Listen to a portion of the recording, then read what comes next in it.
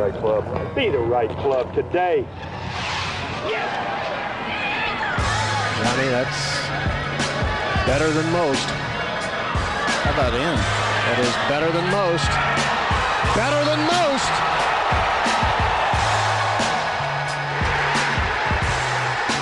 Expect anything different? Ladies and gentlemen, welcome back to the No Laying Up podcast / No Laying Up preview show brought to you by the DraftKings Sportsbook. We're simulcasting this. Hopefully you're watching this on video. If you're not, we are also on our podcast feed. Solly here, Masters preview week from the Kill House, DJ Pie. Hello, DJ Pie. Hello, Solly. Happy to be here. Happy Masters week. Neil is actually running the 1s and 2s for this episode, so anything that goes wrong will be blamed on him. Hello, Neil. We're fired up, baby. Let's go. TC doing a bunch of adult stuff today. He's got his nice collared shirt on today. Hello, TC. Hello. It's I have seasonal allergies like crazy, so it is truly Masters season. It is Masters SCN. That mute button will be your friend for the listeners' ears as well. Big Randy is here. Hello, Big Randy. Hey guys, long time. Great to see everybody. Very, very rarely do we do a 5-way show, but I feel like Masters Week, the best week of the year, is perfect time for that. I think we actually have a tradition going where we do a 5-man preview every single year for this one now. So our friends at Callaway also have a giveaway. If you want to head over to their social media accounts, check that out. They're giving you a chance to win one of the custom bags the Callaway staffers will be using at Augusta this week. I don't know if you guys saw these images yet of these bags, the colorway of the green and like I don't know how to describe it, but it is a very, very desirable bag, if you will. They're fantastic. I need to see if we can get one of these for the Kill House. It will look. Yeah, because we're going to replace the one behind me. Yeah, the Odyssey one's, it's out. Given away last week. Well, it was given to a winner. We're not just throwing it away. No, right. It was given away by us to someone else. Neil sold it on eBay. You can head to their Instagram, follow them, like the post, tag 3 friends. You'll see Rom, Xander, Sam Burns, Mark Leishman all using the bag this week. Also, keep your eyes on a cool touch they'll be adding to the par 3 contest on Wednesday. I've seen the pictures, can't say what it is yet. It is fantastic. For more info on Callaway staffers, what's in the bags, etc., as always, go to CallawayGolf.com. Randy, keep your eyes on that par 3 contest. I know you'll be tuning in. Is that where we want to start? Sure. Par 3 contest? Let's do that. What do you got for the par 3 contest? I would love to give you guys the floor on that one. I'd love to have you guys go first. Finau. He's going to get redemption. He's got unfinished business. Will Finau ever win? If you were in the Masters? Yeah. Would I play it? Absolutely. Are you kidding? Yeah. Oh, Randy, I was asking. But would I? No, thank you. I have grown-up stuff to do. I concentrate on winning a major tournament. The kids and the olds can have their fun over there. Could there be a worse combination than like the funnel pin on 9, the players hamming it up together, like grandsons out there hitting shots, all of the things that Randy could possibly hate about golf, all culminating in one spot? Which almost you got to think like it's almost better, Randy, that they isolate all of it to one place rather than letting it matriculate into everything. You know, that's exactly right. I mean, Wednesday morning into the afternoon, like that's when I'm going to go out on the course and do my work. Big, I was trying to get you all fired up earlier. I sent over the hole-in-one odds for hole 16, minus 125 for a hole-in-one. I cannot believe that. I mean, what a damning indictment of just how much that is a funnel pin there. What do they say the odds of a hole-in-one are? 40,000 to 1 or something like that to get what was it, minus what, 160? Minus 125 for 125. I mean, for 16. And I mean, it's so on 4 is plus 4,000, 6 is plus 1,200, 12 is plus 1,600, and then 16 is minus 125. The 12 one's gotten crazy, isn't there? There hasn't been one since like 89 or something like that there, or 91 or something. Guys, something crazy. Watch this space for updates. Oh boy. This could be the year. No, Solly, where do you want to start? Let's get this thing on the rails. I mean, I don't know if where I would want to start is going to get it more on the rails, but we were just talking before we came on about Golf Channel had a live cat cam on Monday. Listen, we talked about it on the podcast last night. Dude, he's totally playing. There's no way he could show up, do all this stuff. I don't care if his game's not that sharp. He is 100% playing, correct? Or he's trying to pip. He's trying to pip hard, pip often, pip early. I'm amazed at the number Pippin ain't easy. The number of comments on the PIP for the one tournament that matters the most to win. I got so many comments about this being a PIP play for this monetary payout that represents all the things we hate about pro golf. Like that, I'm amazed at the people that went there immediately during Masters Week. How about he's wearing FootJoys? That's wild. Again today. Which, like, of all the shoes that you could, like, I wear a lot of FootJoys. Of all the shoes that you could wear, it seems like wearing kind of athletic based Nikes versus wearing these FootJoys would seem to be, kind of a less comfortable or less helpful for his orthotics, right? I'm guessing he knows something that we don't about how that leg functions. There's got to be a reason why. I'm sure the Nike people are not thrilled with what's going on here, but are we worried about Tiger becoming too much of a vacuum? Like the camera did not leave him for the live look-in at all. And I think we got to be students of history here, right? We all lived through the 2010 and then again in 2013, 2014, 2015, all these different comebacks. We've seen how this plays out, right? I mean, it's going to be all Tiger all the time until the tournament starts, and then I feel like things tend to settle. They kind of settle back down after that, and I feel like if this was not the Masters, we'd be in danger of everything being all Tiger constantly all the time, and it still might be if he's even in the top, 50 on Thursday, if he's in the top 30, if he's in the top 20, it probably will be all Tiger all the time, but I would say rightfully so in that case. But I think as soon as the leaderboard starts to take shape, I mean, it's still Augusta, it's still the Masters. People will have, though I think cooler heads will eventually prevail. But we've seen all this before. I feel like this is a very cyclical market that we're seeing here. I thought it was over. I didn't think I'd see another one of these Tiger cycles in my lifetime, but here we are. I feel like once in a generation. Trying to do my picks today, it was a struggle. It's both a murderer's row. There's so many guys to pick from that I'm like, he could 100% win. And then on top of that, there's including Tiger, question marks. There's Rory, Spieth. Are we in or out on Spieth? Tiger, is he going to play or is he just pipping? I don't know. So it's like both man, the field is stacked, and also there's some big time question marks. If you give me like right now though, if you give me a choice between Tiger and Rory to play well, I'm 100% choosing Tiger. There's no fucking way that Rory is even capable of playing well versus Tiger. He can go out and win, I was so with you throughout that whole conversation, assuming you were going to say the opposite. We got to. That's how little I believe in Rory. Rory's going to play well. That you really flipped it up. I mean, shit, at Valero, the first two holes, he airmails wedges over the green from 120 yards from the middle of the fairway. Last week was tough to watch with Rory. That was hard. Watch this space for updates. Yeah, I was gonna say.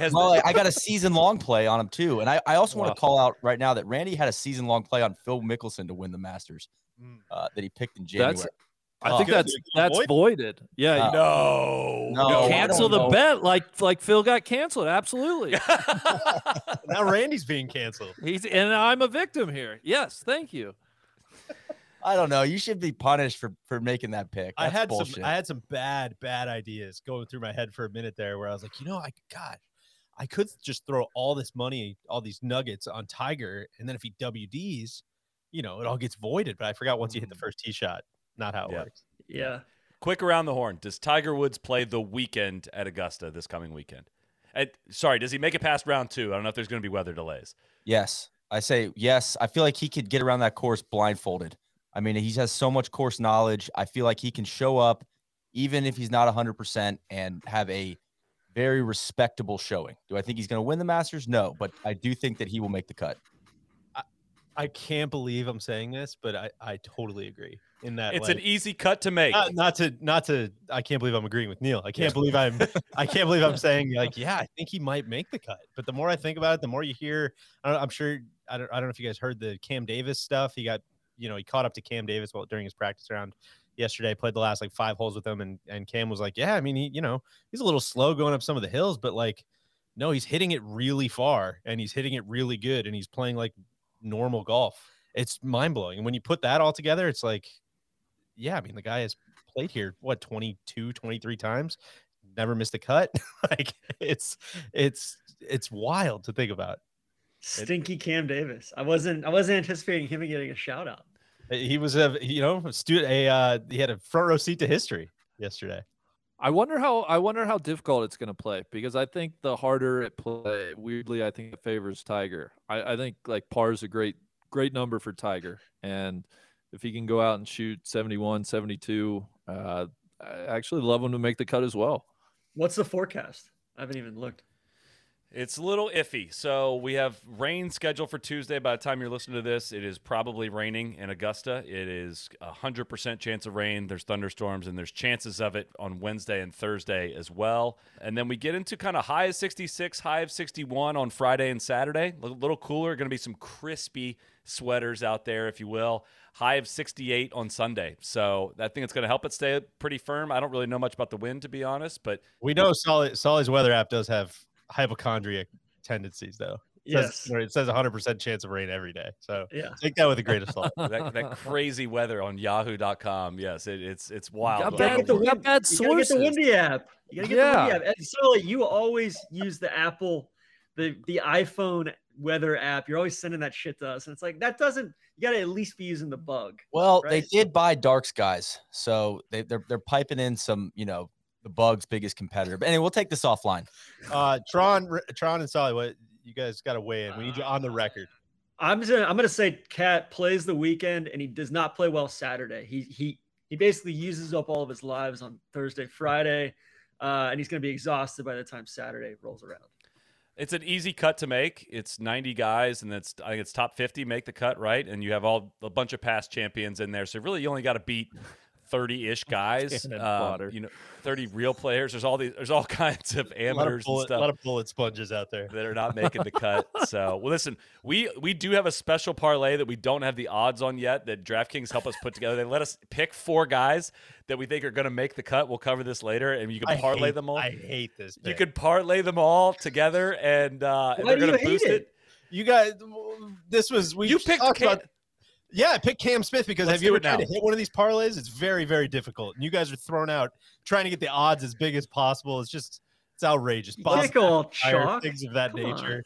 I didn't love the Bob McIntyre edition this one. I thought that was – but the DraftKings himself spoke, so I couldn't go against it. That's very true. That's very true. Bob's playing great right now. He's playing great, and he had a great showing here. Come on. Let's just do it now. We went through and picked 4 guys. Now what we did was very specifically each picked a guy. Now the Schuster brothers teamed up on this one because we can only do 4 guys. So you'll know if one of these guys misses the cut, you'll know exactly who to blame in this regard. We'll post this on social media when the odds actually come out, but you'll have a chance. They're going to boost the odds on a parlay. I picked Shane Lowry. He is going to show up in my picks later. He is who I've been screaming from the rooftops in terms of playing unbelievable golf. The style of play should suit him very well. I feel like he's extremely undervalued. So I thought that'd be a nice boost towards it for us, but also a very safe pick. Deej went as chalky as he could go. Well, no, that was after Tron picked Bob McIntyre. No, you went first. Or no. Someone else put Max in there, I think. Someone else put Max Randy in there. did. Randy put I Max. submitted Max just because I want somebody to root for. No offense to Max whatsoever, but he's literally never made the cut here. So I was saying, all right, we've got Shane Lowry, we've got Max. Like, let's try to, get a little chalk in here. So that was my Cam Smith.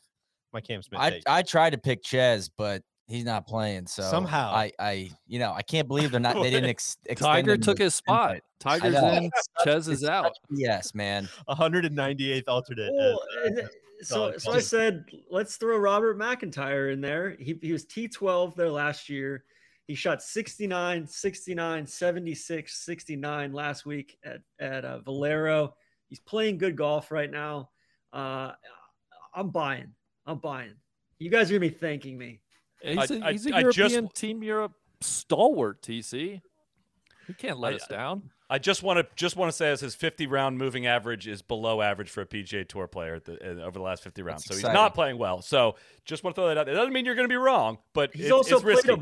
But like his last 50 rounds on the PGA Tour go back to middle of last summer because he played a bunch on the Euro Tour. No, it's all of his rounds count in that rank him below a PGA Tour average player. So again, you might not be wrong, but I'm just saying I'm not going to let you get away with say. Listen, I am negative a lot of points in all picks this year. I'm not saying my picks are right. That's just not right.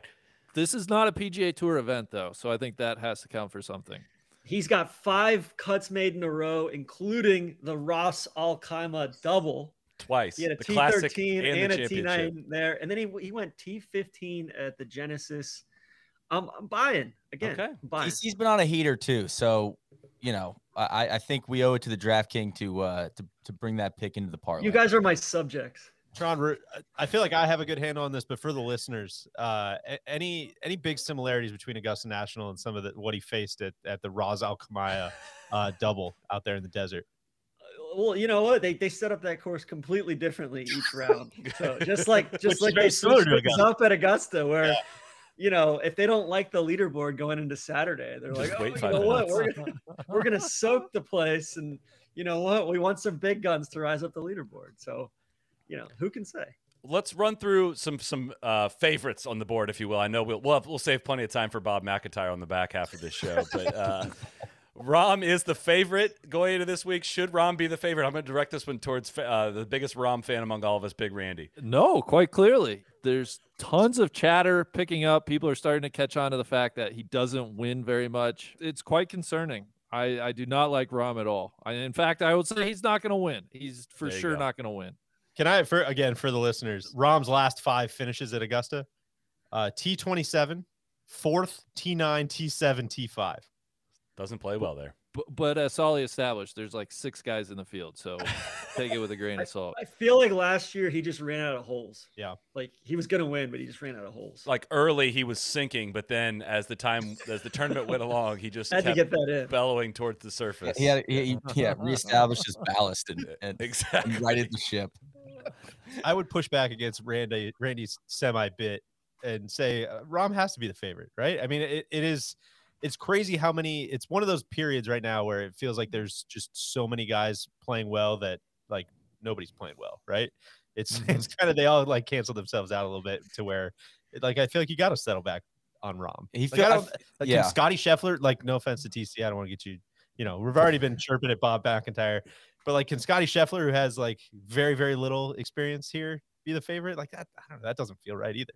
Right. I don't know. I like Rahm up there. I think it makes sense. If it's between, kind of, to me, it would be like Rahm, Scheffler, Cam, and then, you know, like, but then you got JT and DJ. I feel like Rahm, Hovland and Morikawa, when you when you factor all that in, I feel like Rahm he is the favorite. Right. I agree with you, Deej. Like it feels like the evidence is there. He's got experience. He may not be the hottest player in the world right now, but he feels like, you know, he's the buoy. He feels like the safest pick for the sharps. The safest pick amongst the A tier, right? Like there's an A tier of players that is all like really, really tightly bunched. All those guys we just rattled off, right? But and even that A tier is so deep. It's for crazy. sure. It's like 15 guys. Yeah. I made it till I am, you know, by Saturday before I've run through every player in the field, convinced myself they can win. I made it till Monday. Today I was like, I mean, Xander could definitely win this thing. And I'm like, all right, no, dude, you've done it with 15 guys now. Like, you know, I changed my pick 4 times today on who I think is going to win. It's every week I cripple under Masters pressure every single year. Question we got from Stuart Watt 10. Rory's over under for the first round. He said 74.5. Come on. If he can just get past that first round, I might go 7. I might go over there, honestly. I know it's the first round is like that's his. He's that's so in his own head. He needs to get past that. Yeah.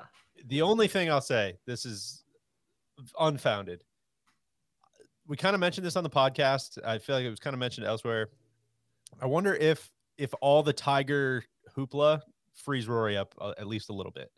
God, I hope so. You know, and like Rory has made no bones he hasn't shied away from being massively inspired by Tiger, talking to him about like how he manages his career, a bunch of like, he draws a ton of inspiration from Tiger. And I wonder if literally just seeing him out there walking around and actually playing after this horrific accident and getting back there and like doing it again almost kind of frees Rory up and snaps him back into feel a little bit.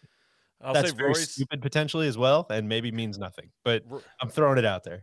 Rory's numbers are better than we'd like to believe. He's played good golf. The Valero miscut doesn't look good. Listen, the ball striking's been very good. He hit it very good at the Players. He hit it good at Bay Hill. Can he putt good enough to win this thing? You know, if we're being like brutally honest, like Rory hasn't really ever finished that close to the lead. Like, he obviously had the huge lead in 2011, but he's finished solo fourth. He's finished T5 in 2018. He finished T5 in 2020. It's been he's had crazy good weekends once he's fallen out of contention, but like Rory's close call list is not that deep at Augusta, and it doesn't feel like it's adding up like for to be Rory's time. But so I'll put him as my pick not to win. I'll get to that now. We always do a pick who's not going to win. Randy already picks like 12 guys every time we do I'll pick 20 guys if you want me to. I think there's so much parity this year, but I think it masks that so many guys can't win. I think it actually is much smaller group of guys that can win. What's our lower limit? How far down the board can we go on this? Who cannot win? I think it's use your best judgment. Don't be a scumbag. I'd say lower than like the can't lay line. He's plus 2,500 to win. I think anything below him is Zalatoris is plus 3,500. Anybody below that is unfair. I think anybody above the can't lay line you can be your pick not to win. I can go next.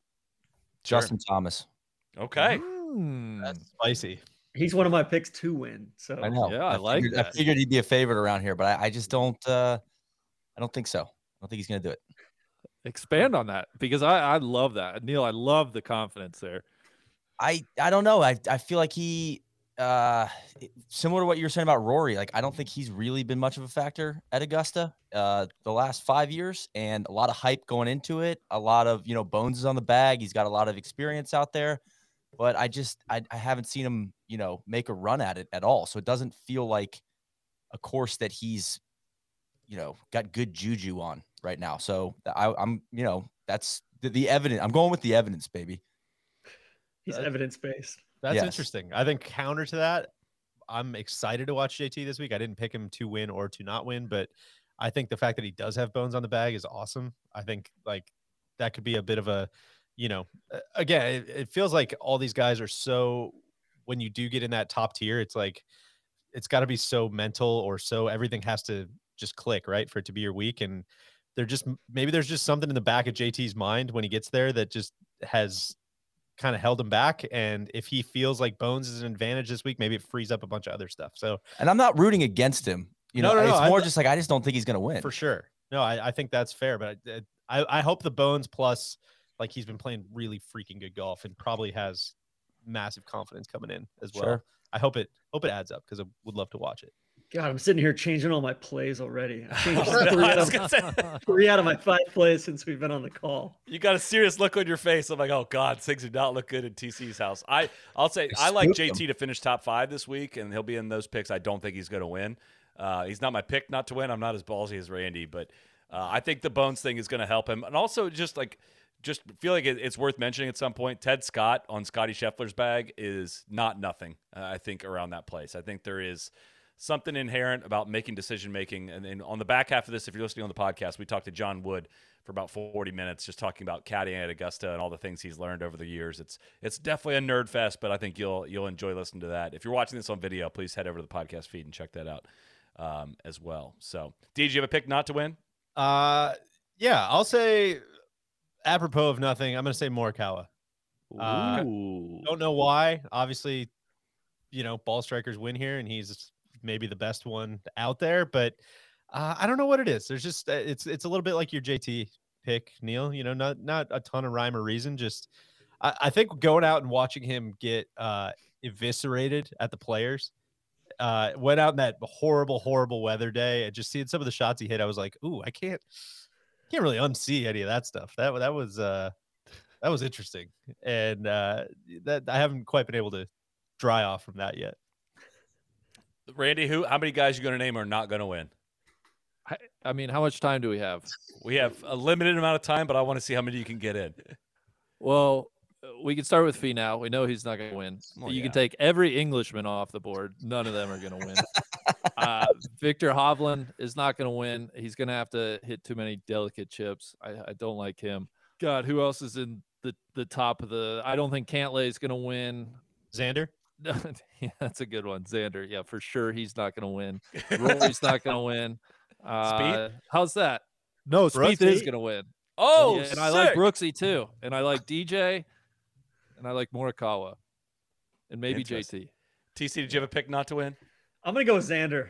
I think, that shot he hit on 16 Flushed it. And I don't know. I just don't see it with him, man. Like the sum of his part, he's so freaking good, but the sum of his parts is like less than what it should be. I don't know. He's like the opposite of JT to me. He's been sniffing around at Augusta for the past 3 or 4 years. Which proves to me that like but like I feel like JT likes Augusta. His game sets up well for there. He just hasn't put it all together. Whereas Xander has put it all together and he just hasn't won, which is more concerning to me. JT hasn't had like his week there yet. Sure, he hasn't had it seems like Xander's had like 4 of his weeks there already. Exactly. Yeah. Why don't we we'll get to a few more questions here, but I think we should get our picks in while we're hot, while we're blazing them. We've hinted at them too long. It's time to get right into them. Golf season, obviously, in full swing. You can get in on all the action on the fairway with DraftKings Sportsbook. New customers can bet $5 on golf's first major and get $25 in free bets for every birdie Bryson DeChambeau sinks in the first round. If Sportsbook isn't available in your state yet, you can still join in on the excitement on the course with DraftKings daily fantasy golf contests. I'm going to go so deep on those this week. You guys have no idea. This week, new customers can make their first deposit and play free for the $1 million top prize. Draft your lineup of 6 golfers while staying under the salary cap. Rack up points for birdies, eagles, and more. DraftKings is safe, secure, and reliable. Best of all, you can deposit and withdraw your cash whenever you want.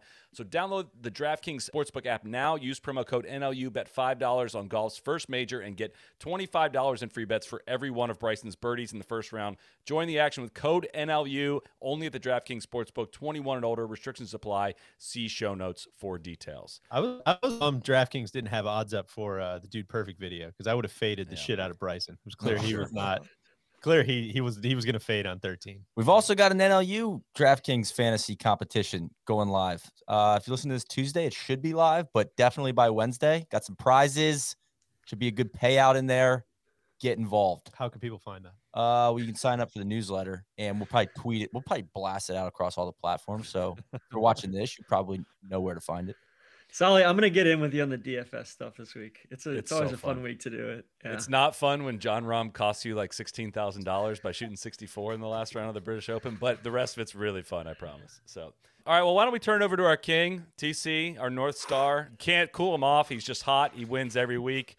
God, Sneds missed that shorty yesterday. Yeah, I'm sure we're going to get a ton of sympathy for that one. I felt for you a ton on that one. But take us to what do you got? Well, you got 200 nuggets in play. It's a major week. We do 200 nuggets for every major. Please, none of what you were thinking and just what you picked. Only your picks. Can I gloat for a second? Absolutely not. We have 15 minutes. Bo Hostler and Brant Snedeker. Come on, guys. He's hot. Pretty... He's hot. That was good. Sponsor exemption, Bo Hostler. He's seeing his lines. Yeah. I'm going first and foremost. Winner play plus 1,600. Dustin Johnson, 50 nugs. He's the greatest player of all time. And next, we're gonna go JT plus 1,400. 50 nugs there. Is this just coming into the newsroom pick? Winner, both. Just JT was, yeah. We're just receiving word. Heard that the Beluga didn't like him, so he said, "Let me hop on that." Yeah. Next, we're gonna go Sam Burns. I feel like Sam Burns is probably a little bit undervalued. Top of tier B kind of player. Yeah. Which Russell Henley being same as like Zalatoris and Matsuyama felt a little bit overvalued to me. Watch this. But striking it. Sam Burns plus 800 for a top 5, 20 nugs. He's had 2 weeks off after his win at Valspar.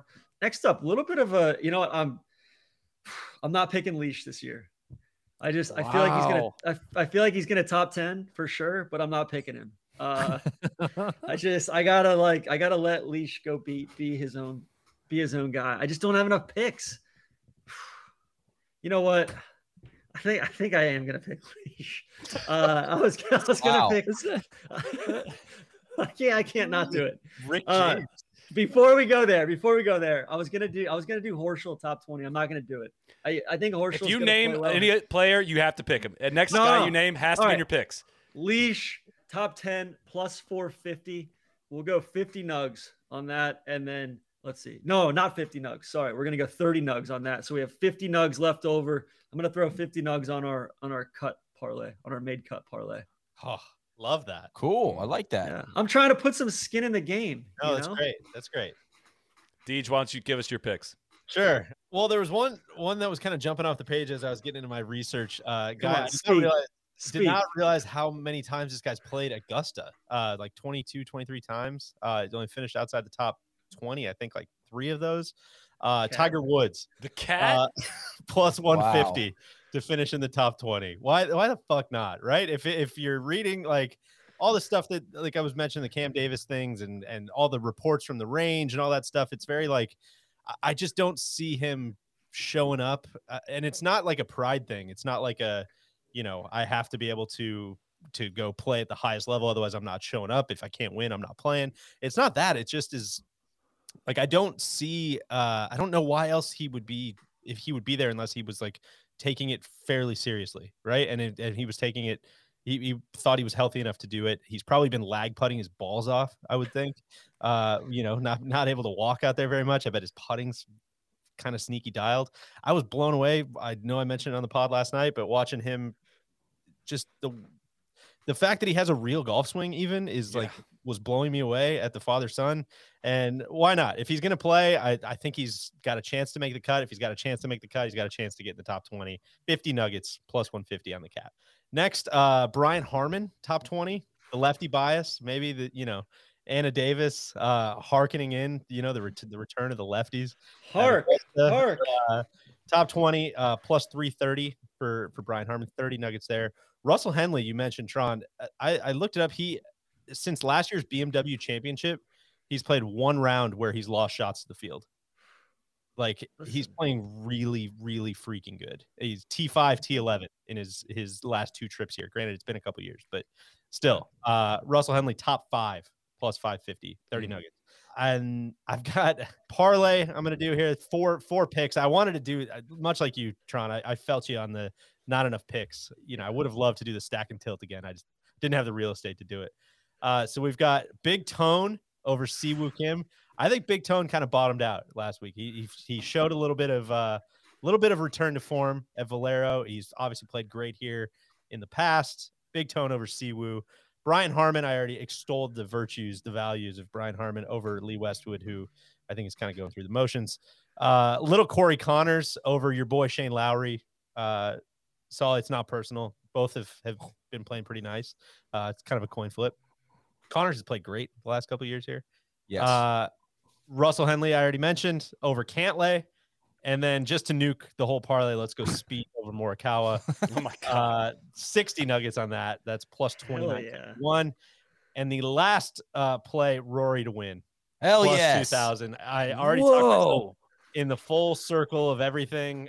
He's never going to win. He shouldn't even play. Maybe he should give up his spot all the way back around to like, you know what? If he's ever going to win, maybe he's going to just come completely out of nowhere while everyone's focusing on Tiger, and maybe it'll all snap. And I want to be there when it happens, That's Deej. exactly That's right. exciting That's stuff. exactly how I feel. I love it. Low key, there's been a couple of his last few wins on tour have been like a bad miscut the week before. So who knows?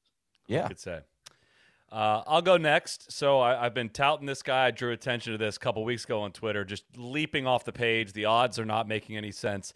Shane Lowry for a top 10 this week, plus 450. I'm going 75 nuggets on that one. We are going big on this one. I am putting my money where my mouth is on this one. Also going to go with little Corey Connors for a top 10, 35 nuggets at plus 450 on that one. He's been playing great. He plays well at Augusta. I see no reason why he can't continue that. Again, we've covered there's basically no one in the field. It's very easy to top 10 here. Said this earlier. These Justin are very Thomas, true things. 30 nuggets on that for a top 5 finish at plus 330. I think he's going to be around a lot. I can see him finishing 4 or 5 shots back of the winner. Cameron Smith, it feels like too obvious of a pick, and the too obvious pick never really wins, but I think everything makes sense for him to play good this week. 30 nuggets on him to top 5 as well, plus 330. I looked at that, Solly. How wild is it that we're living in a world where Cam Smith to top 5 in a major is like 3-1? That's unbelievable. Crazy. That's a lot of good players. Again, there's no one in the field. But lastly, the triple chance to win. They do such a good job pairing. Like they give you one guy that you want, and the other guy is just like, oh, that guy cannot win. But they got one that I legitimately think any of these 3 guys could win. They're not my picks to win, but I just like to have the board covered with this one. 30 Nuggets at plus 650 for either Morikawa, Xander, or Cantlay to win. All guys I consider very capable of doing this and can have a great week. Yet I don't even know if they're going to make the cut. So I'll cover the board with that one, and those are my picks. Neil, why don't you go next? All right. I like what a lot of you guys are doing. I do want to call it. I have a futures bet on Rory plus 1,400. Hate those odds. They've gotten a lot more attractive. But I'm going to stick with that. So we already have money on the table with Rory. Just want to call that out. But my picks this week, I'm going to start it off with a parlay as well. It's kind of a Fady Boys parlay. Some guys that I picked because I didn't like the other guy. So maybe like a pseudo Costanza. I'm going KH Lee over Stuart Sink. I don't feel like an old like Stu Sink's going to play well this week. Plus 120 there. It's four play parlay. Kevin Na over Webb Simpson. I think Webb Simpson's going to miss the cut, but there wasn't a missed cut bet on Webb Simpson. Brian Harmon over Westwood. As DJ said, I don't think Westwood cares. And then Seamus Power over Jason Kokrak. I haven't seen Kokrak really do much of anything lately. That all adds up to plus 1386. I'm putting 40 nuggies on that. Now, I thought, I had a bunch of like top 10s and top 5s pick. I'm going to play it safe this week. Yeah. No, we're hitting the gas, baby. All right. We're going from 1 to 3 to 6. We've got Xander Schauffele, outright winner, plus 2,000, 20 nuggies there. Cam Smith, outright winner, plus 1,400, 20 nuggies there. Patrick Cantlay, outright winner, plus 2,500, 20 nuggies there. All right. I got to be there. I've been picking those guys. I was early last year on them. Cantlay missed the cut. He's got unfinished business. All three of those guys have great track records here. Our last pick, 100 nuggets. Will there be 2 or more hole-in-ones at the Masters this year? I say yes, plus 150. I can't believe that the odds for hole-in-ones for 2 or more are plus 150. Those are horrible odds, but that's a fun bet, and I'm excited to watch, and I can't wait to see 2 or more hole-in-ones. There you have it. Wow. Should be 2 or more hole-in-ones on Sunday. On 16. I know. I think that's smart money right there. I feel like that would be plus 150. Yeah. Big I Randy, get all what do you week, got? Randy, all week. I have 5 plays. They're all 40 nuggies, and I'm so excited to share them with you. The first one is an outright winner play. Colin Morikawa, going for his 3rd major, would be the 3rd rung of the career Grand Slam. I think it establishes him as the best young player in golf right now. That's plus 2,000. The other one, I'm on the Lowry bandwagon. I got him to win, plus 5,500. Just feels like the type of player that's going to win another major at some point. Obviously, his first one was on a great golf course. So I think he could get it done at Augusta. Why not this year? Scotty Scheffler, I got him to miss the cut, plus 500. Wow. I'm fading Scotty, world number 1. He's due to, each year one of the big guns has a real stinker of a week. I'm saying it's Scotty, and he's going home early. And then 2 top 10 plays, DJ plus 170. I feel like that's almost free money. He's like, I don't see how he cannot finish in the top 10 this week. And then finally, Jordan Spieth to top 10 at plus 210. Anytime you can get a 4-time champion, just a top 10 at better than 2 to 1, I feel like you got to take it. So those are the plays. Guys, breaking news just coming into the TC News Center. I'm scrapping the Sam Burns play. Nobody picks Spieth to win. I'm picking him to win. No, you don't get to see the board and then place your play. 20 nuggets at Spieth. No, it's a matter of respect. Always something. It's always something. Respect. I'm the king. I can do whatever I want. Something. The fact that nobody among us not illegal. picked Spieth. Mute him. DJ, are you in charge of the StreamYard? So Spieth has 22 to 1 to win. No. He's disbanded the parliament. He's taken absolute power. You cannot see the board and change your picks. That is off.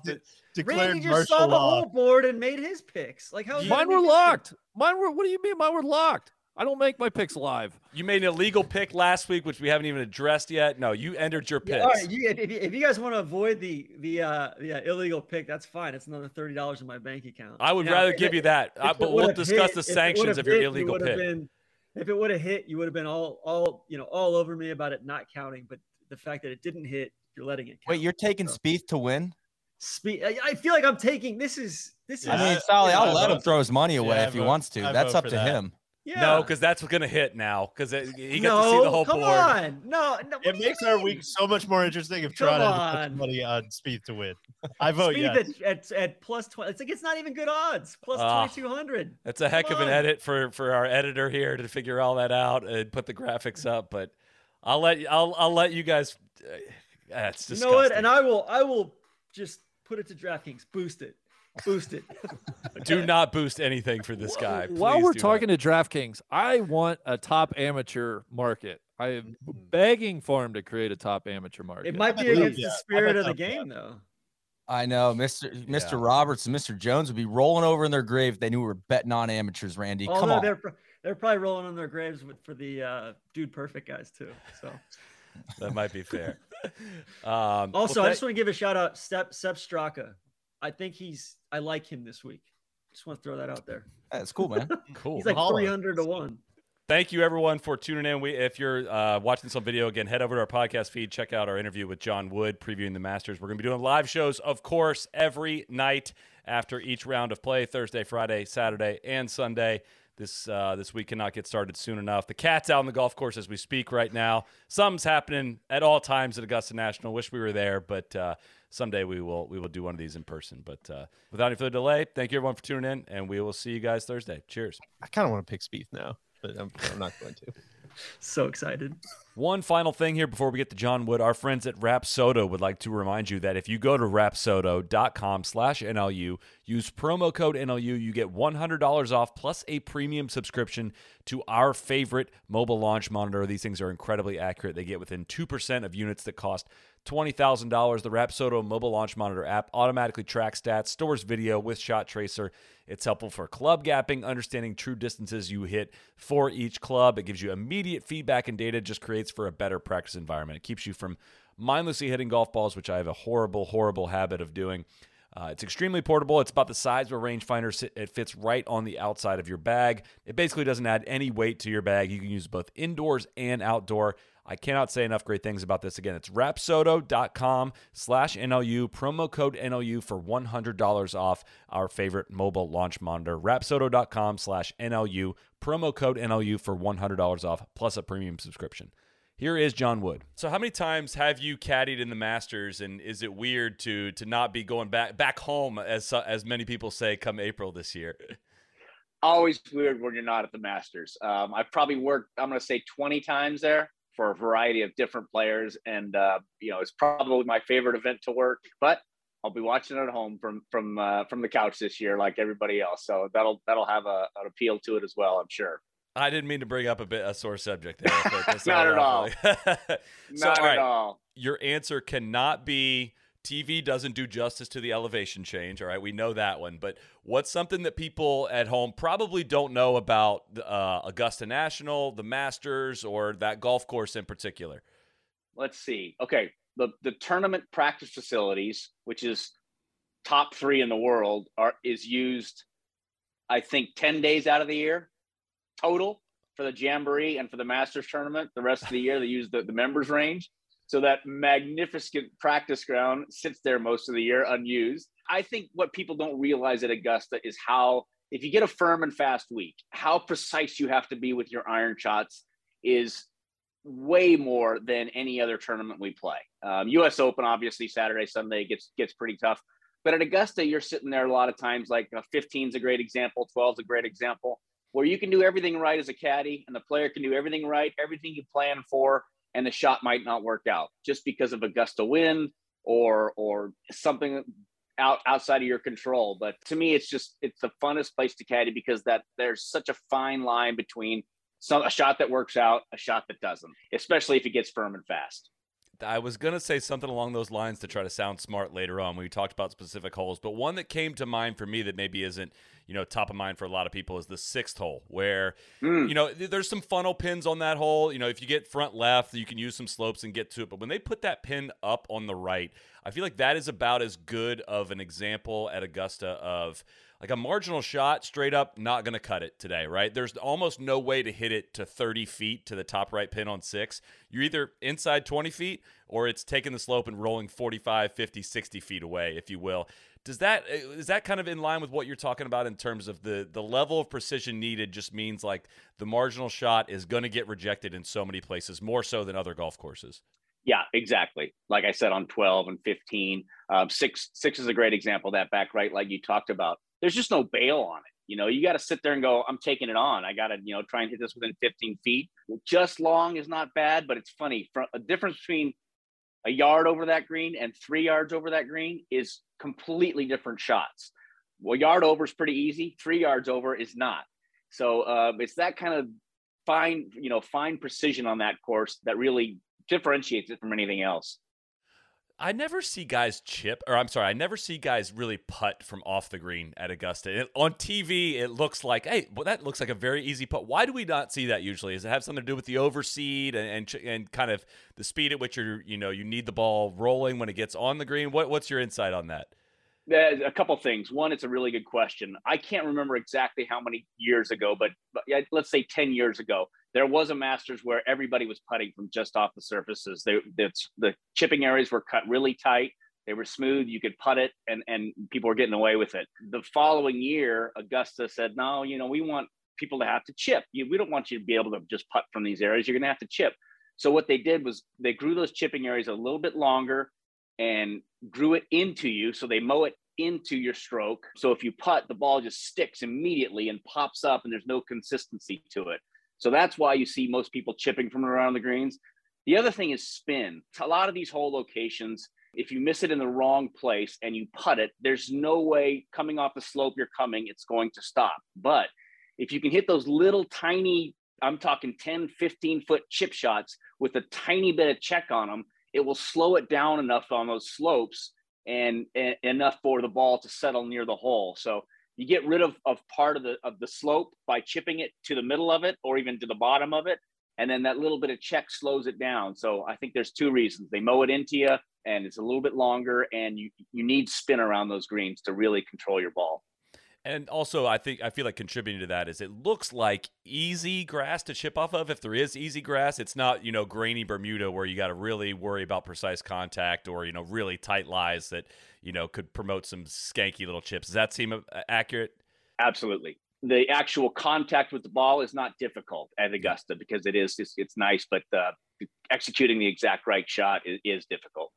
What is it like year to year? I mean, you're talking about 1 year it's tight, the next year they didn't like it and they changed that. Is there a lot of stuff that people don't know about at home in terms of little changes that are made, somewhat dramatic changes that don't show up on television? Are you notified of changes going into the next year? There's, it's the most tinkered with golf course probably in the history of the game. What's your perspective on that? Occasionally you're notified of them. Somebody gets an aerial shot or you're hearing rumors, hey, they've moved this bunker a little bit that way. But to me, and I think Bones would agree with this, we used to walk the course all the time together. You'd show up at Augusta and you'd be walking the golf course and you'd look at a bunker and go, I swear that's 1.5 yards out further from where it was last year. Or I swear this slope is just a tiny bit steeper than it was the year before. So these tiny little subtle changes that they really don't make public. And there's no reason to really. Every year they change the course just slightly. So you really got to do your homework there, Monday, Tuesday, make sure that your old numbers, your old yardage book, your old notes is still working. So they do make these little tiny imperceptible almost changes. But here's the funny thing, Solly. Every time you go to Augusta, you think this is perfect. They've done everything perfect. Don't change anything. The course is great. Everything's perfect. And then you show up the next year and there's 2 or 3 tweaks and you go, yeah, that's better. That's better. They just don't miss anything. They're so meticulous with their course and everything about their tournament, really, that just nothing like it. What's it like walking Augusta with Bones? Somebody that's won 3, been on the bag for 3 Masters victories. What do you glean from him? Does he give much away to other caddies? We talked for about 10 years in a row. Bones, Joe, myself, and Fluff rented a house together, walking distance from the driving range. So, we'd sit at home during the day and during the week and say, hey, did you see this? Did you check this out? Have you shot this one yet? And just kind of go back and forth, all of us really on the course. And caddies do share info for sure, especially if you're friendly, like we were. We don't get into too much of what's happened in the past.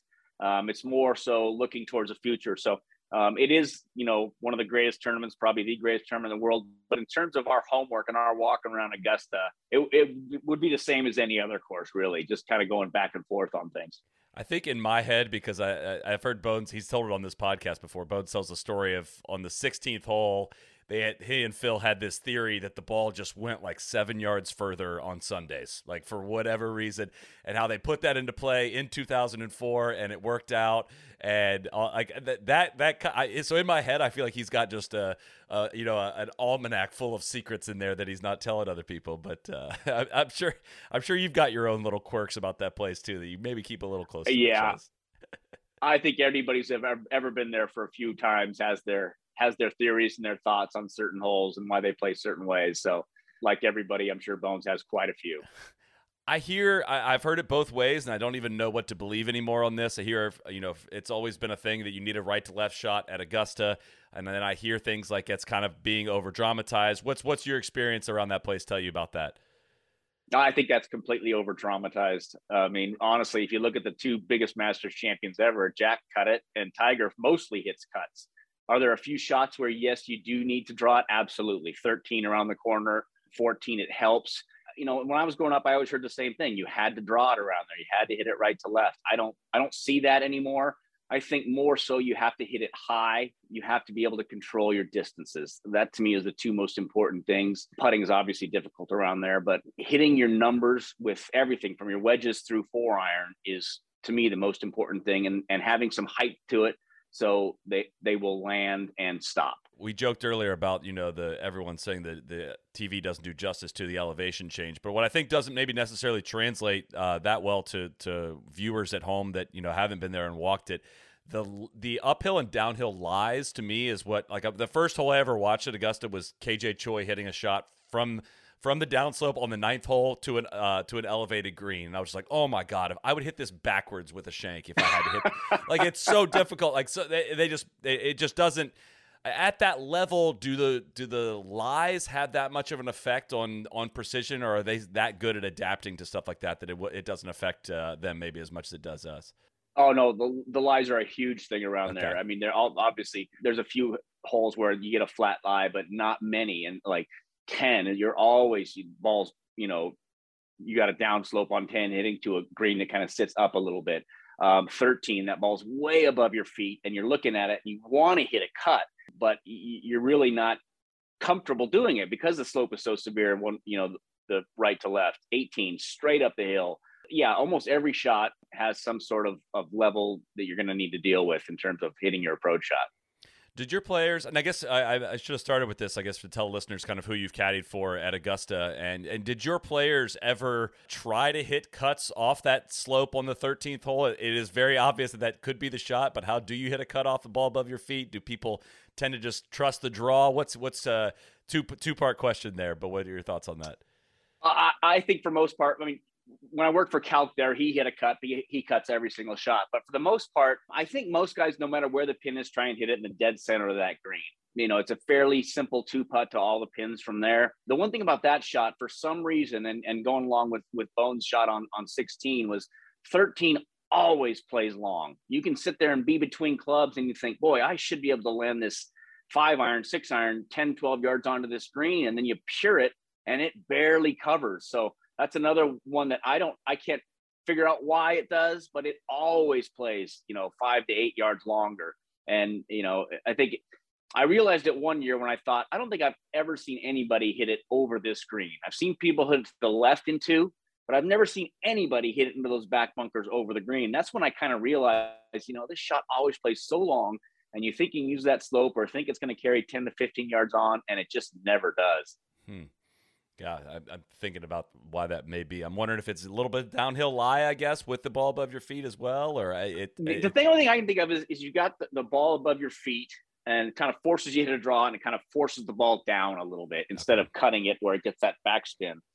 That's the only thing I've ever really been able to think of, but it's one of the mysteries of Augusta National. Who else have you caddied for at Augusta, and kind of what have been some of your best runs at the Masters? Kevin Sutherland. Mark Calcavecchia, Lianwei Zhang, first Chinese player to ever play at Augusta, Hunter Mahan, and Matt Kuchar. So those 5 guys, I've had a handful of top fives, where I had a good feeling on the back nine that it could happen. Never was able to finish one off, but just being on the back nine at Augusta in any of those last 5 to 7 groups, there's nothing like it in golf.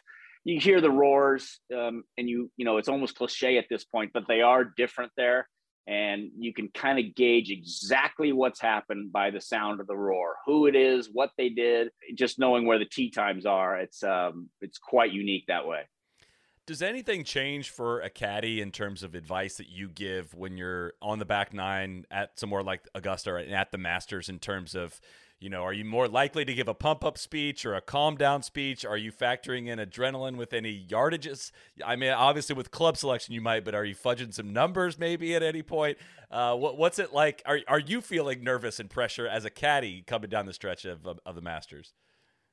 Absolutely. No question about it. And you want to, really. I mean, you don't want to show your player, but you want to feel those butterflies. It kind of heightens all your senses. And I think it actually brings out the best in you if you're a really good caddy, or you think you're a good caddy and have some confidence out there, because a Masters win to a caddy is huge. A Masters win to a player changes your life, changes your career, changes everything. So, your player is on edge already. There's some truth to the Masters beginning on the back nine on Sunday. All you want to do is get yourself in some sort of position. And then you've got different game plans for that back nine. If you're in the lead, if you're way behind, if you're slightly behind, if you get to that 10th tee and you're 4 behind, you got to step on the pedal. There's no backing off at this point. Whereas if you got a 1 or 2 shot lead, you got some question marks. How are we going to do this? Am I going to go for it if we have the chance? Are we going to lay it up for sure? So there's different mindsets, different game plans for different positions that you're in coming down that stretch. You've seen the cycles, of pro golf in terms of course through the season. I'm trying to figure out how to ask this, but I'm amazed by the people like the Louis Oosthuizens and Brooks Koepkas come to mind in terms of, it feels like when they want to play their best golf the most, in the events they want to play the best, they rise to the occasion. And that feels, it's like with recent years, it feels the opposite with someone like Rory, just as an example, right? And yet everyone wants it the same level. Everyone wants it at an uncontrollable amount.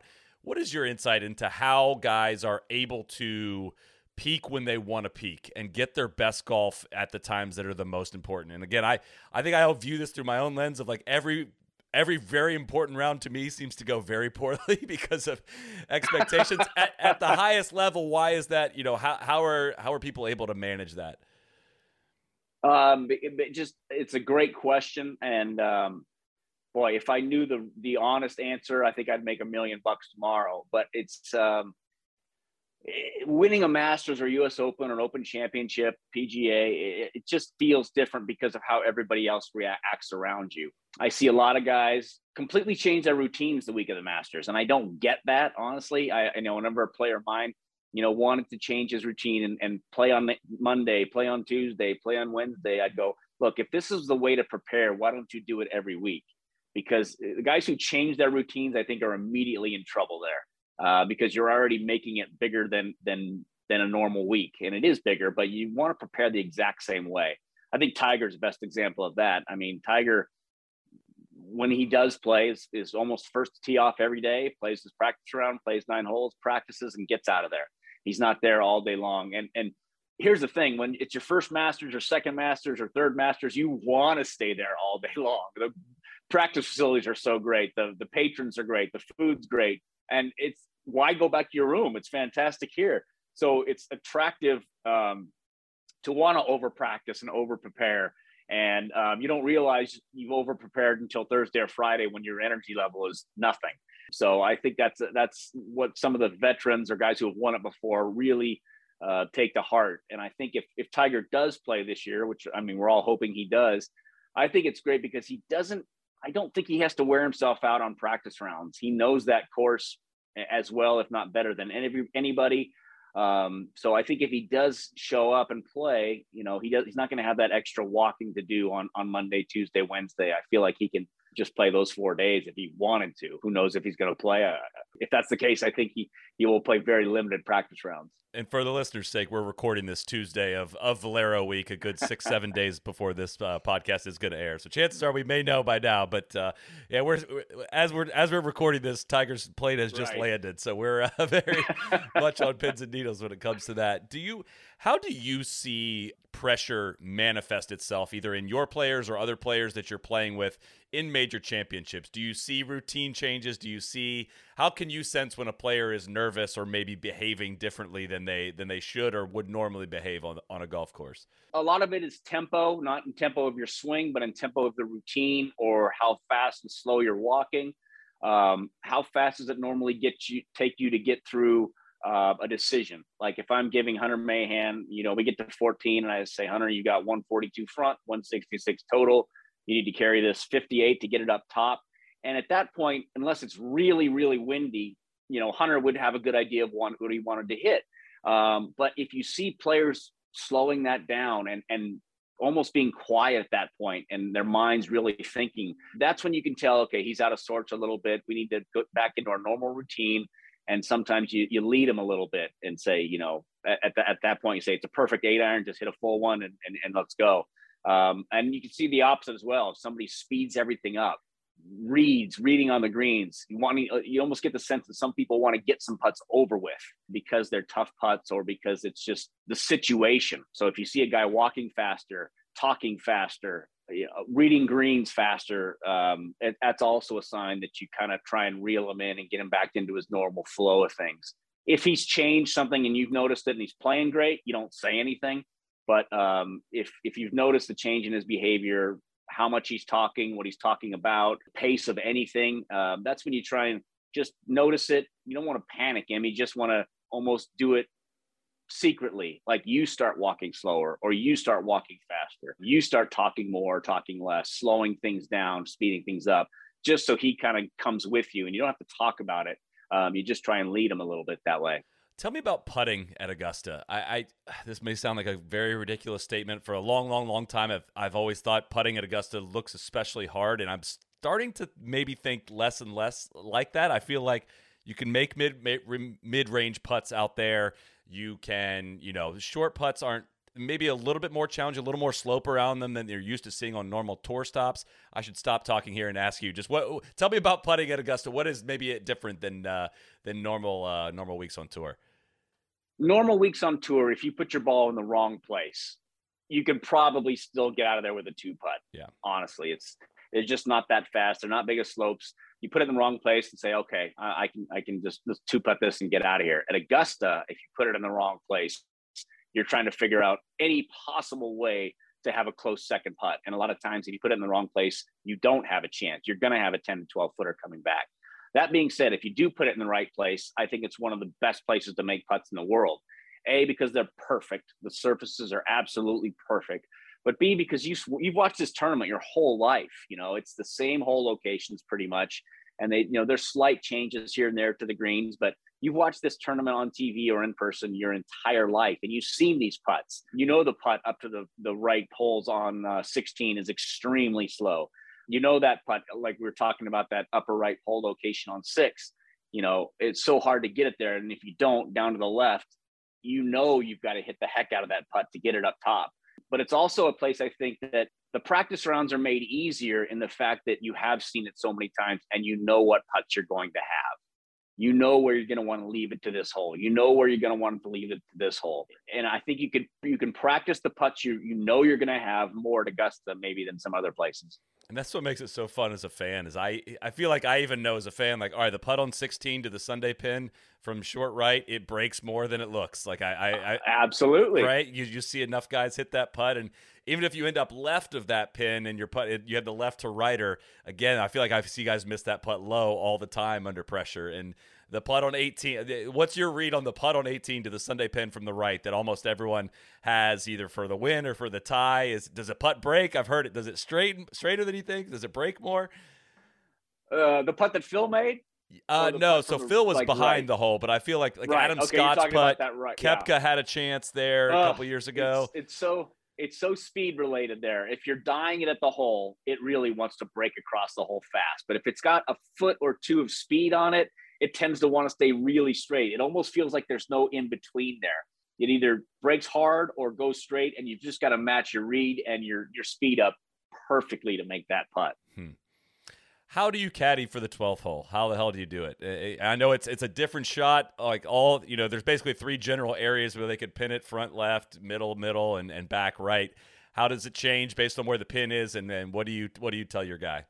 Obviously, do your normal things first. Get the numbers, get the carries, get to where you want the ball to land. That's the first thing you're figuring out. You're honestly thinking about that hole coming into it for a couple holes as a caddy, just trying to make sure you're going to know what the wind's doing there and what you're going to tell your player.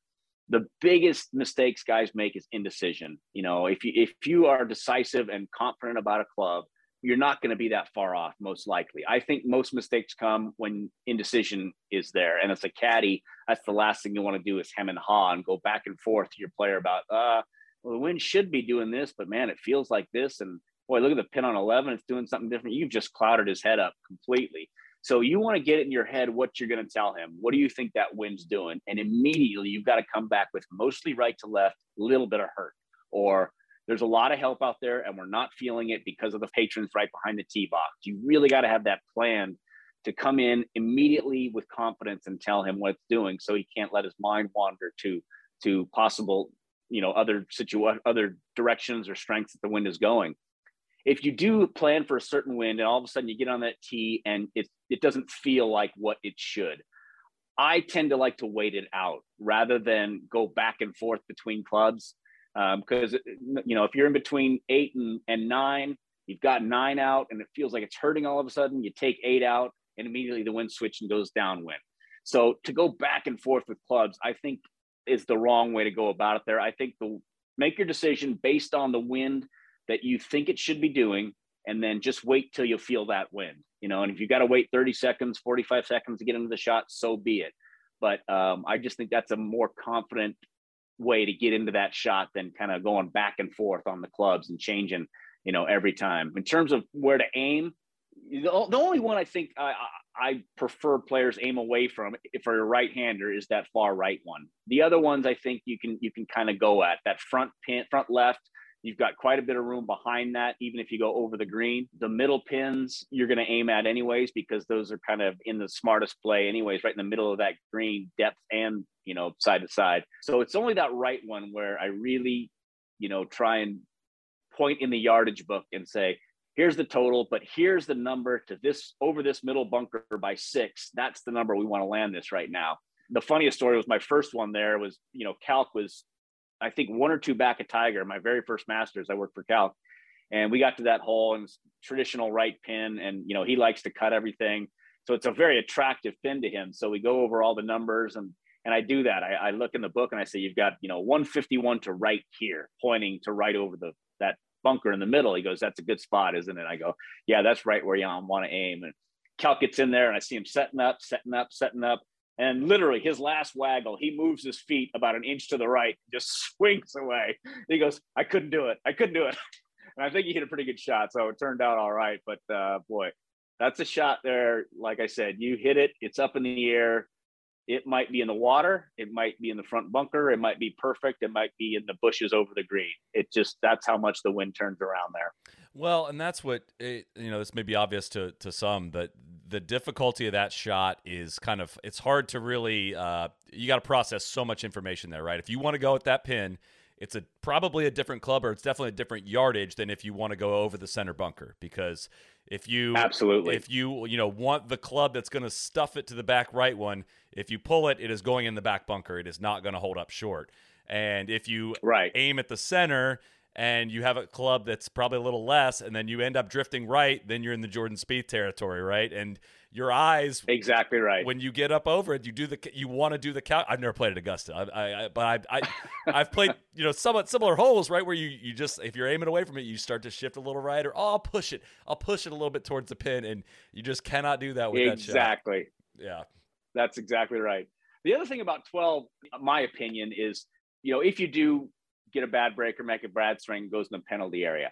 To me, the easiest shot there is to go right up to the penalty area, go in that first cut and drop it there. You've got a flop shot off a pretty good lie. it's not tough to hit the green. You might hit it 10, 15 feet, but a lot of guys go back and try and hit that sand wedge. And all of a sudden you've got to deal with the wind again. You've got to deal with your adrenaline again. Whenever I had guys hit, unfortunate shots, I'd really try and encourage them to go play just a little pitch shot from just short in that first cut, just because I thought it was a much easier shot than trying to hit a 60, 70-yard sand wedge.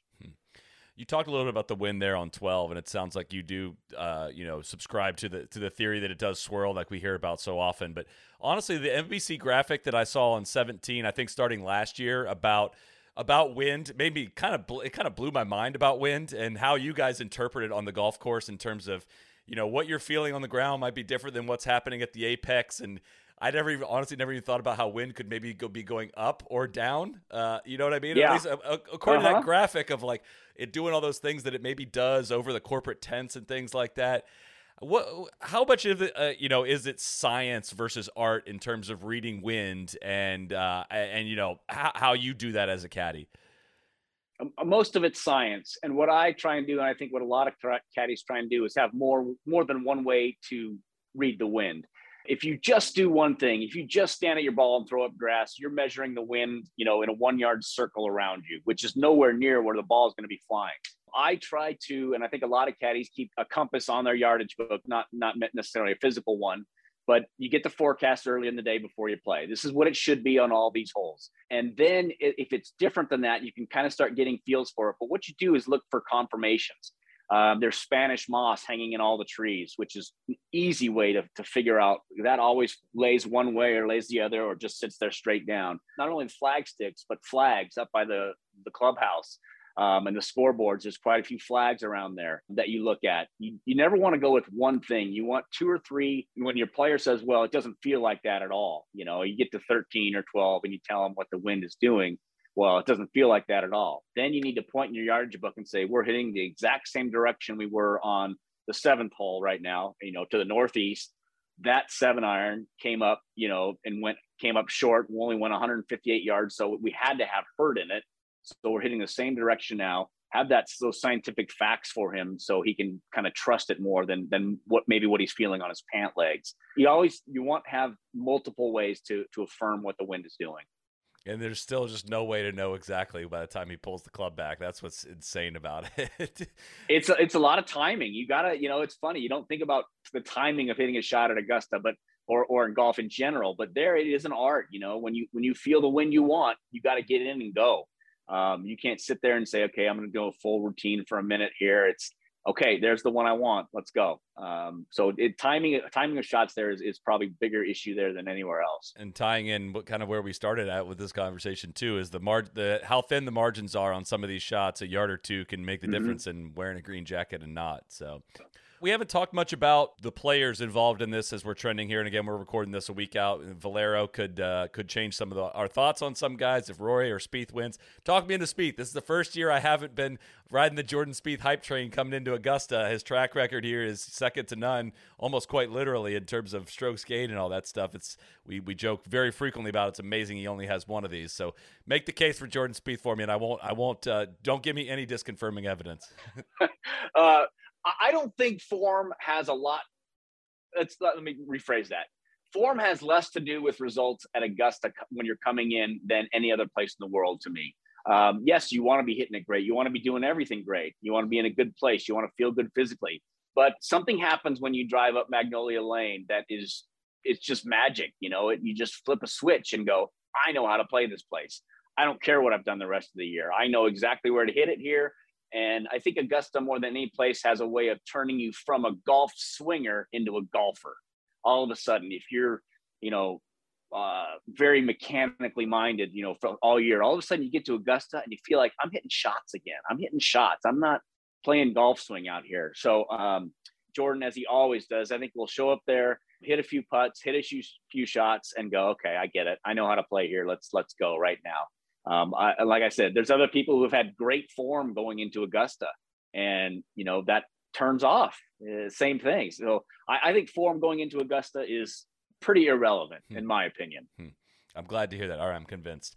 On a similar note, we're gonna again recording this in advance, but work under the assumption that Tiger is going to tee it up here, which I'm starting to trend that direction as we sit here.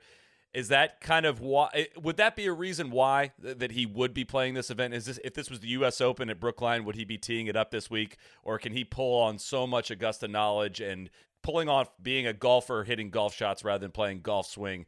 Is that what gives him somewhat of a chance if he were to put the peg in the ground? I think so. I think we all saw, that the father-son, I mean, he looked like he was swinging great, putting great. Everything looked good physically. The issue is walking. Yeah. And he's been very vocal about that. And I'm hearing the rumors like everybody else. He's been walking at Medalist the last few weeks, trying to get his endurance up a little bit. But I don't know if that's a fact or not. But yeah, he's got so much knowledge there, like we talked about. He doesn't need to waste a lot of energy Monday, Tuesday, Wednesday. If he's concerned at all about his ability to walk, I'm sure he won't practice a lot. I'm sure he won't do his normal practice round routine just because he does know that place so well. I could see him playing 9 holes, getting a feel for the firmness of the greens and the speed, and then just practicing, here and there the rest of the week just to keep off that leg. At this point, I think there's a good chance he's going to play. I have nothing to base it on other than he hasn't withdrawn yet. I know. He's going to be there for the Champions Dinner too. That's the thing where he's like, and he's not taking up a spot in the field for somebody. If he's got to pull out Wednesday, I think we would all be okay with that as if he's going to entertain it. I've been thinking about this year, and jokingly say, I think if you've got 82 wins on the PGA Tour, you should be able to take a cart whenever you want it. And obviously that's aimed at one specific guy, but I don't think anybody would be against that. But he was quick to shut that down, which I was kind of like, man, we could make an exception for you here. But changes to the golf course this year. Looks like the 11th tee has moved back some, and they've taken out some of the trees down the right side. And the 15th tee has moved back 20 yards. What does that change? That 15th hole in particular, what does 20 more yards do to that golf hole? A lot. The biggest thing to me that does is for the long hitters, because in years past, you get the right conditions. Guys have been back to 9 and 8 irons in there if they get the right conditions. The difference between a 7-iron and 6-iron and an 8 or a 9 is huge. It's just so much more easy to control those short irons. Obviously, it's going to be more difficult for short hitters as well, because now they're going from maybe hybrids to 3-woods again. I think the big difference is taking away the short irons into that green. It's just not a hole you should be able to hit a short iron into. So I think adding 20 to that is great. I think the difference between a player hitting a 3 hybrid and a 5-iron is not huge. The difference between somebody hitting a 9-iron and a 5-iron is huge. Yeah. So I think it's going to affect the long hitters the most, putting that extra length on 15. Well, I say this very frequently on this podcast too, but that's the shot though. If there's a crosswalk on 15 and if you're a patron, you can go and walk down 15 fairway and you get to see what that wedge shot looks like alone. And then imagine going back 150 yards and trying to hit that shot. Like, it is an island green. It doesn't, it's not literally an island green, but it plays like an island green. And it is a very, very, very small target to land shots at. So to your point of hitting that shot with 5-iron versus 8 or 9-iron is entirely different, because it's a totally different trajectory, and that landing area somehow gets even smaller. That's one of the shots out there that I have way more appreciation for seeing in person. So. Right, exactly. Any other names jumping off the page to you in terms of not even necessarily odds-wise, but value-wise, or guys that are, you talked about trending maybe not mattering as much here. Scotty Scheffler, as we're talking, has risen to number 1 in the world. Does the way he's playing change how you would think his chances may be around Augusta? No, it just doesn't. Yep. I think makes sense. Augusta's just an entity unto itself. And like I said, you want to be playing great coming in, but outside of Tiger, no one has ever really owned this game for long periods of time. And funnily enough, I think sometimes if you play great all year coming into it, you're kind of due for a little bit of a backslide. It's hard to play good golf week in and week out. And that may be a strange way of thinking about it, but I just feel like you've got X amount of great weeks a year, unless you're Tiger Woods in his prime. You use those, you can use those up. That's how I see it. Listen, there's 10 or 12 guys this year who I look at as even money. I mean, I don't, obviously there's betting favorites and long shots, but I think there's literally 10 or 12 guys that I wouldn't be surprised one bit to see win. Does Justin Thomas having bones on the bag at Augusta Does that make a difference in your mind? Does that change how you would think about his ability to compete there? Yeah, it would. Just because Jimmy Johnson is and was a great caddy, but the fact that you can stand next to a guy who's been through everything on that golf course and been successful with his player 3 times, boy, I think it might give you another level of confidence, both in reading putts, in preparation, in pulling the right club or hitting the right shot at the right time. So yeah, I think that does give JT a little bit more confidence probably going in. Does Rory McIlroy ever win the Masters? Oh man, I don't know what my answer to that is anymore. I don't either. I want him to, and when he first started playing there, it just seemed like the perfect natural fit, and he'd win 4 or 5 easily. The longer you go, though, without winning one, every year you get there, the pressure gets a little bit bigger when you haven't done it. I think if Rory is to win it one year, it'll be a year where his wedge game is perfect. He tightens it up. He's able to flight things more and really got control of his wedges. I think that's what's hurt him there over the years because he drives it so good. He's got so many wedges that if he just gets a little bit better distance control and flights him a little bit more rather than the full high one with lots of spin, I think that's when he'll win Augusta. So we're hard on him with the wedges, and it feels like I keep waiting for the shoe to drop in terms of like, here's what you guys don't understand about this though, blah, blah, blah. And no one can really fill that in, right? No one is like, well, you got to understand this about the wedge play. That's why it is the way it is, or it's better than you think it is. Why have we not seen it improve? Like what would a reasoning be for, this I don't want to say, is it fair to call it a glaring weakness? I mean, when you're a player at his level, and it just seemed like, we hear a ton about Dustin Johnson, what he's done with his wedge practice and how he's made that a special part of his game. Why Rory cares about his golf a lot. Why would that not have evolved to this point? It's a great question. And, I can't really give an informed opinion. I can give you opinion from the outside in, but I don't have any, I haven't talked to Harry about it, haven't talked to Rory or his teacher or anybody really about it. My only theory would be that, and this is not just to Rory, this is unique to almost everybody in golf likes to practice what they're good at.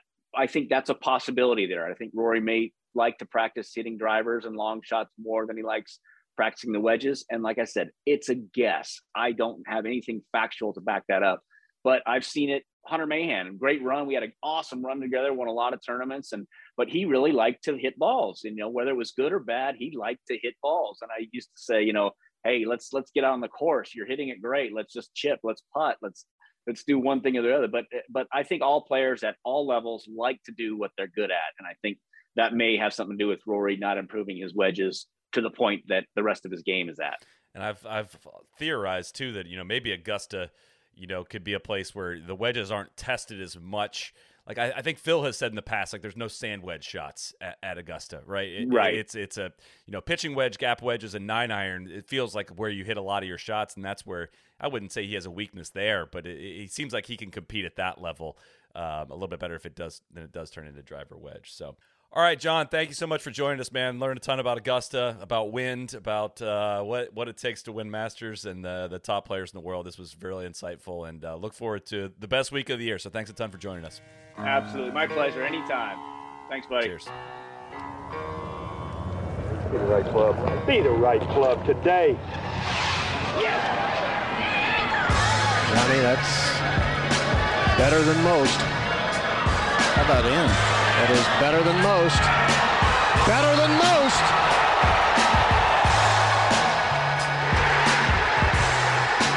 Expect